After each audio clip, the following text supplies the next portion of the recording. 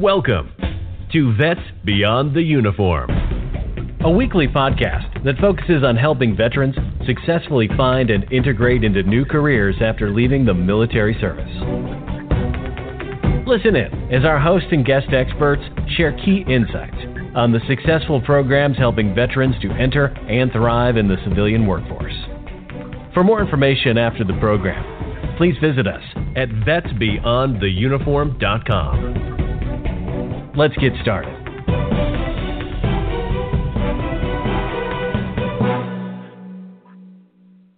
Hello, and welcome to the Vets Beyond the Uniform podcast. I am Mally Mancia, and joining me today, I have the founder, Paul Sevillani, and co-founder, Dave Beadle from Vets Beyond the Uniform. On today's show, Paul and Dave will be talking with Bill Lober, founder of Operation Hand Up and author of Employment After Deployment. Welcome, everyone. Hey, it's great to be here. Hey, Mally. Hi, Mally. Great to be here. Great. Thank you for joining us, everyone. Yeah, so today we're privileged to have Bill Lober as our guest on the show, and Bill and I have, known each other and worked together in the veterans transition space for about 3 years now. Bill, I think it is. I think that's about right, Dave. Okay, the numbers keep going, but I think that's just a sign of our age. But we'll save that for another podcast. Hey, Dave, 3 years just seems longer working with you. Exactly. But what I'd like to do is I'd like to give you a chance to kind of introduce yourself and tell us a little bit about what motivated you to start working with veterans, what your background is.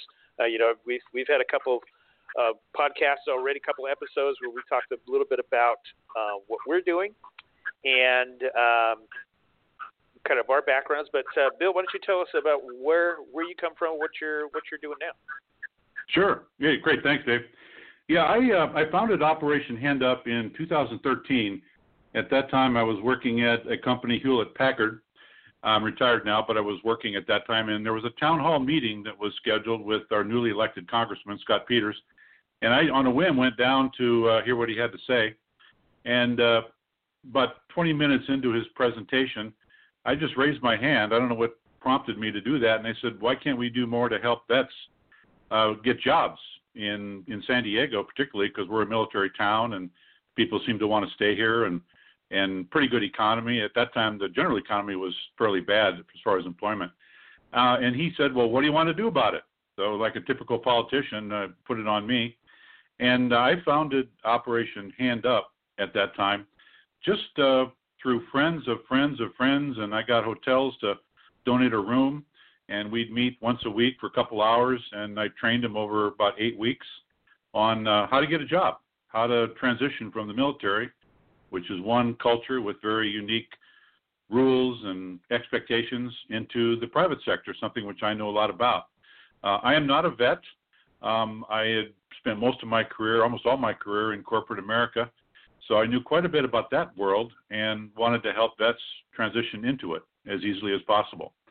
So since then, we've trained about 600 vets. When we last tested, about 90% get jobs within an average of 3 months after their separation or taking our class, whichever is the most operative date there. So that's kind of my story in a nutshell. Great. Hey, Bill, this is Paul. I wanted just to say one thing. When you say you raised your hand and Scott Peters picked you out.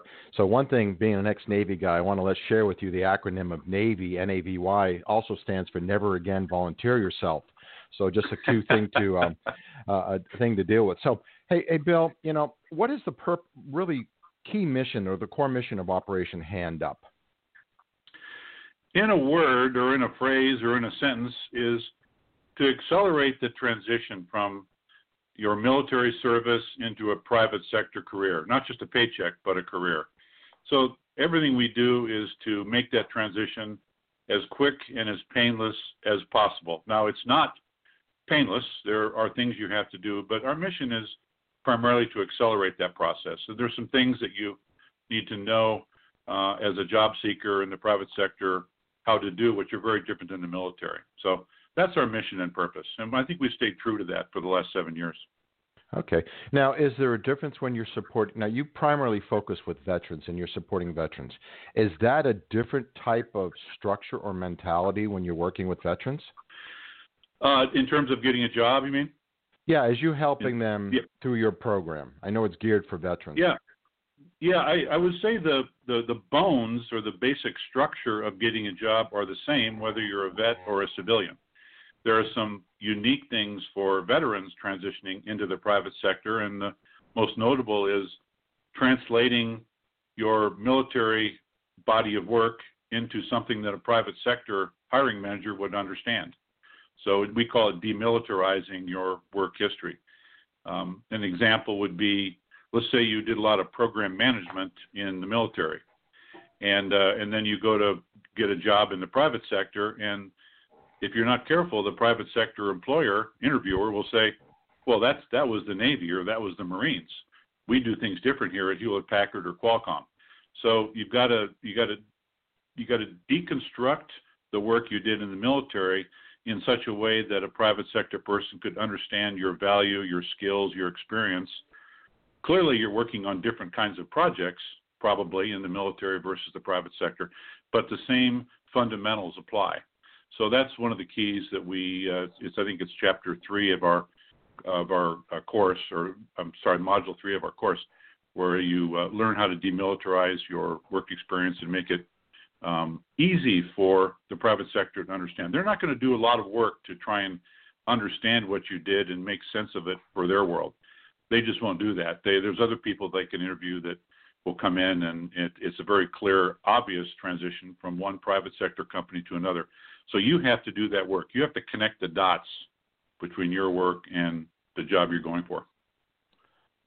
Great, thanks. I have another question with regards to, so we're all here in the San Diego area right now, and as we know, there's probably 20 to 24 transition programs, and I'm doing my air quotes that nobody can see, out there helping veterans transition from the military into the civilian sector. What makes Operation Hand Up different when it comes to your program, and what's the differentiator why people should come over and work with you? Yeah, that's a great question, Paul. It is a very crowded space, especially in San Diego, as you just said. 25, I think, is probably the right number, maybe even more. The key differentiator for Operation Hand Up is the secrets of networking. I want to give your audience a couple statistics so they understand that point. 80% of jobs in the private sector are filled through some kind of a networking or referral. That's 80%, 80%. So if you're not learning how to network, you're cutting yourself off from 8 out of 10 jobs, which leaves you to compete for the 2 out of 10 where every man and his dog is applying online, where your chances are less than 1%. Even the industry, like the Monster.com, Indeed.com industry says it's less than 1% in terms of your success at getting a job. And we have data that validates or proves those numbers as well. So it's really networking. It's the secrets of networking. Most people do not like to network, right? Most people just don't like it, and therefore they don't do it. And they fall back on the old, what I call old unreliable system of applying online, sitting at your computer and applying day after day online, where, as I said, that's a 1% chance. So it's how to network. What are the techniques of networking that anybody can do? Dave and I, when we teach it, we call it networking for introverts. It's networking is not about being a flashy extrovert. That's exactly the wrong way to do it. So I would say, in a nutshell, it's networking. That's our lane. That's where we really focus. Other programs have even asked Dave and I to come in and speak to their groups on how to network. So that's how strongly we have made an impression on the local community here. And that's great credibility to have these organizations bring you in and ask you to be a subject matter expert on this area. So that's pretty good. Right. I would add one thing to that. The other courses that are good courses, they teach more of a to Z, kind of a soup to nuts thing, all the things you need to do to get a job. Of course, there's a resume you need to have, and there's interview training and interview techniques and things like that. So they teach all of those things. But what we teach, we focus, as I said, on the networking portion. And where 80% of jobs are filled, that's where you got to be. If you're not focusing there, you're not going to be in play for 80% of the jobs. The other things are necessary too. You got to have a resume, obviously, and you got to rock the interview when you get an interview. But those are relatively straightforward. It's the networking part that's really key. Thank you. Hey, so really excited to hear that you've got a book coming out that supports what you're doing. Can you tell us a little bit about this book and somebody that picks up this book, what they expect to get out of it? Yeah, thank you. I made good use of my quarantine time since March. That was probably, I had this book, I've been kind of thinking about it and writing parts of it, but when the quarantine happened in March, I said, okay, the universe is telling me something, write this book. So over the next 4 months, I wrote the book. I just finished it yesterday. It's got one more cycle of editing, so it's still pre-production, but it's about a 130-page book. It's an easy read. I write in a way that I teach, and I think Dave can vouch for this. I don't use a lot of big fancy words and complicated sentences. I try and use examples from my experience and the experiences of the 600 vets that Dave and I have trained, and put those in the book. And as I said, it's about networking. It's 8 chapters, and it's what we call a layered system. So the first chapter is about the facts of life, the job hunting facts of life. And then from there it goes to the secrets of networking, and from there how to analyze the job posting so you can see what the market is asking for in terms of a job through a job posting or job description. Dissect that, score yourself against that, what we call the yardstick, to see how well you match up with what they're asking for. A note on that, most job descriptions are written for what we call Superman, someone that's perfect, that would meet all of these requirements. This is what we call the gold standard, but it's a Superman. That person does not exist. So we try and explain to people, okay, everybody's going to have a gap versus that gold standard. You just need to be able to talk through your gap. So we talk about that. The next module is on how to demilitarize your body of work. Followed by that is LinkedIn. Dave does an exceptional job of teaching kind of an advanced course on LinkedIn, where you can find people that will be a trusted insider for you if you've picked a company you want to work for. We do a little bit on interviewing, and then the last chapter is how to maintain your momentum through your journey.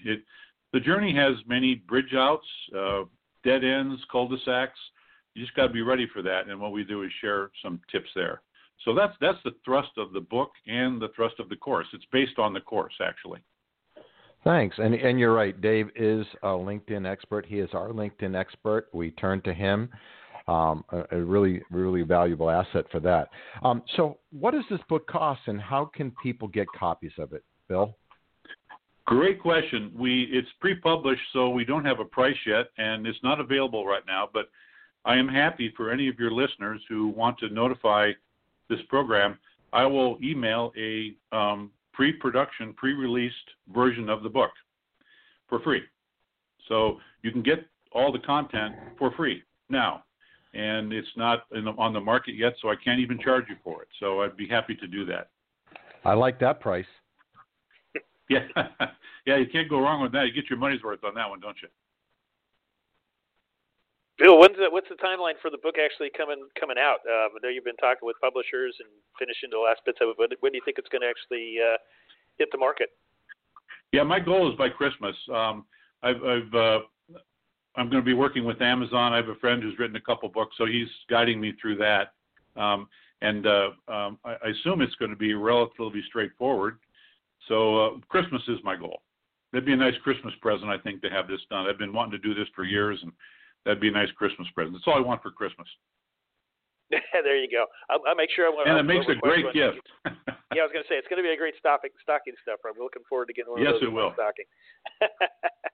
So, Bill, I want to touch on something else a little bit here. So we've talked about transition and kind of how you support transition of the service members coming out of the military and how you might be different. At Vets Beyond the Uniform, we're all about transformation, right? We're looking at what happens after they get the job. So how do you kind of feel you fit in that stream of things in terms of what can veterans who go through Operation Hand Up, either through the program or through your book, learn that's going to help them in this transformation process once they actually get into the job? Yeah, another good question. I guess I would pose this question rhetorically to your audience. Did you immediately, you individuals, did you immediately fit into the military when you joined up back 10, 20, 30 years ago, whenever? That's unlikely. You probably had to go through a transformation from a civilian into the military. They have unique rules. They have unique expectations. They have unique chain of commands. The private sector has their own set of rules. Some are the same. Most are not the same. For example, in the military, I think it's common that you're picked for a certain job or a certain location or something. They pick you. In the private sector, you have the opportunity to reinvent yourself, pursue opportunities on your own. That's challenging for some people because they're not used to it. So part of the transformation in Operation Hand Up that starts to happen, doesn't get completed in Operation Hand Up, but it starts to happen, is to understand what your gifts are, what your skills are, what you want to do, and then see where that matches in the private sector. So you get to do that work. You get to make those choices, those decisions. They're not made for you. So that's one of the fundamental, I think, transformations that starts to happen in Operation Hand Up, and then further is completed when you start to work, when you get training from Vets Beyond the Uniform. There's a couple hundred courses you can take to add to your skills there. I think we're at the front end of the transition or the transformation. The front end. But it's very important that you get on the right path. For example, networking is not just for your first job. You're going to want to network throughout your private sector career. Because that's where I was going to go. Advance. If you didn't mention that, I was going to go right to there. It says, how can this help you out? This is like a long-term life skill, isn't it? Yes, it is a life skill. It is. There's no other way to describe it. If you just network to get a job and then forget about it, put it up on the shelf, you're going to find in 2, 3, 5 years you want a different job or different career, some different industry, and boy, you're going to want to have your networking skills fresh. What Dave, you know this when we teach the class, we say it's like a savings account. You put a little bit into your savings account so that in the future when you need the money, it's there. You don't open a savings account and then tomorrow take out $10,000. It's not there. Networking is exactly the same way. You're always networking.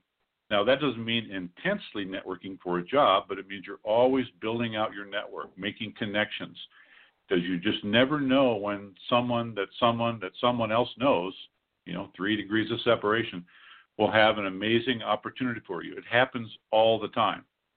And you're going to really want this life skill for your career once you enter the private sector.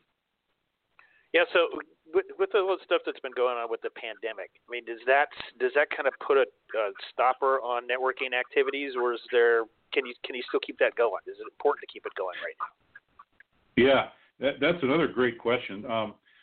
And you know better than anybody, Dave. You're a LinkedIn guru. LinkedIn is job hunters' best friend and also the career person's best friend. I think there's 670 million people are on LinkedIn now. Not all of them are super active, but it's a very, very large community of people that are interested primarily in career and business.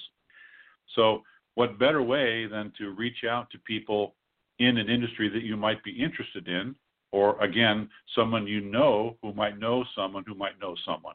3 degrees of separation. So I think that LinkedIn is going to become much more important and much more central to your job search as long as COVID is with us, which is going to be some time. So there's going to be fewer face-to-face events now. But think about it for a second. If it's a face-to-face mixer or event, you're limited by how quickly you can and effectively you can get around to talking to all these people face-to-face.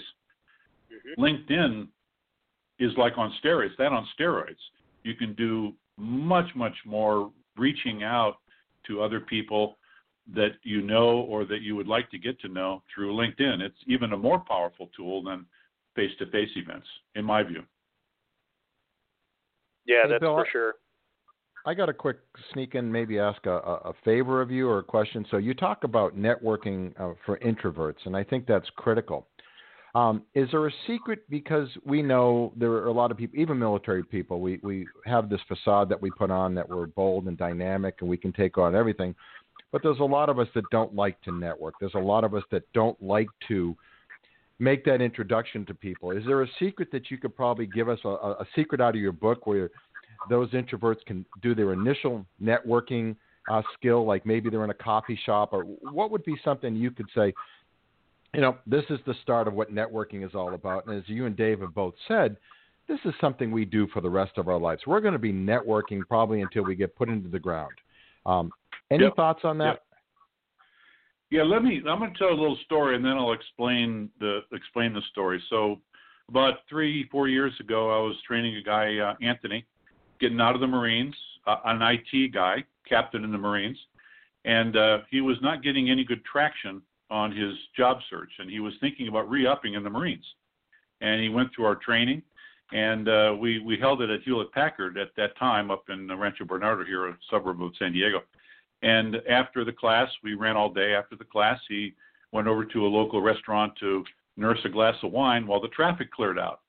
While he was there, he heard in the adjoining bar kind of a commotion, like there was some celebration going on.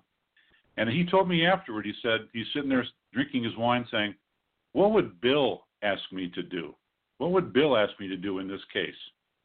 He knew. He picked up his wine. He walked into that other room and said, hey, what are you guys celebrating?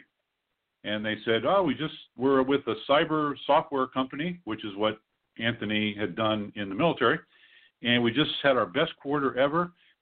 What do you do? And Anthony said, well, I'm getting out of the Marines in IT and looking to get into software sales. And they said, oh my gosh, can you wait 15 minutes? Our president of our company will be here to celebrate with us in a few minutes. Of course, Anthony stayed.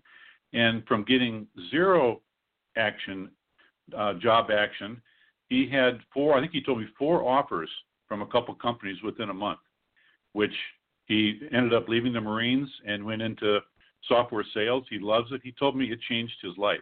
So that's a small example of what I'm going to tell you next, which is be curious about other people. Just be curious.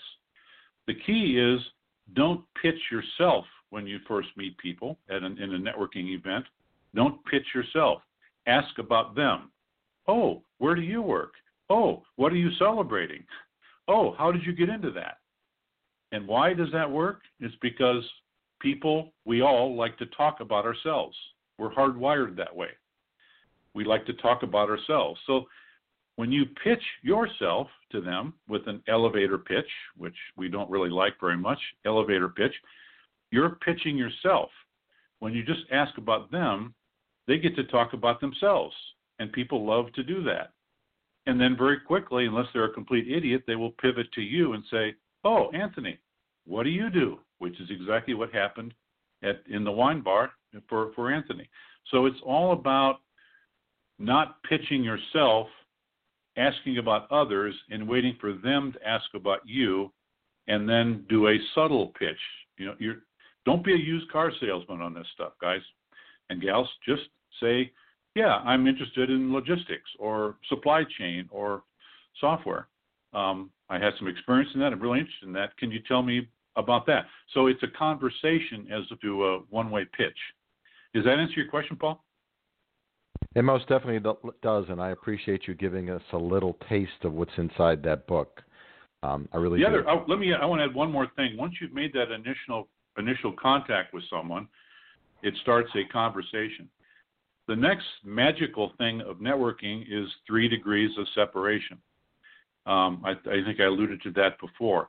So networking is based on people that you meet that know people that you don't know, and those people that you don't know. So 3 degrees of separation. The numbers are astonishing. So the average person, LinkedIn says, the average person knows 400 people has 400 people in their network. 400. It's a big number.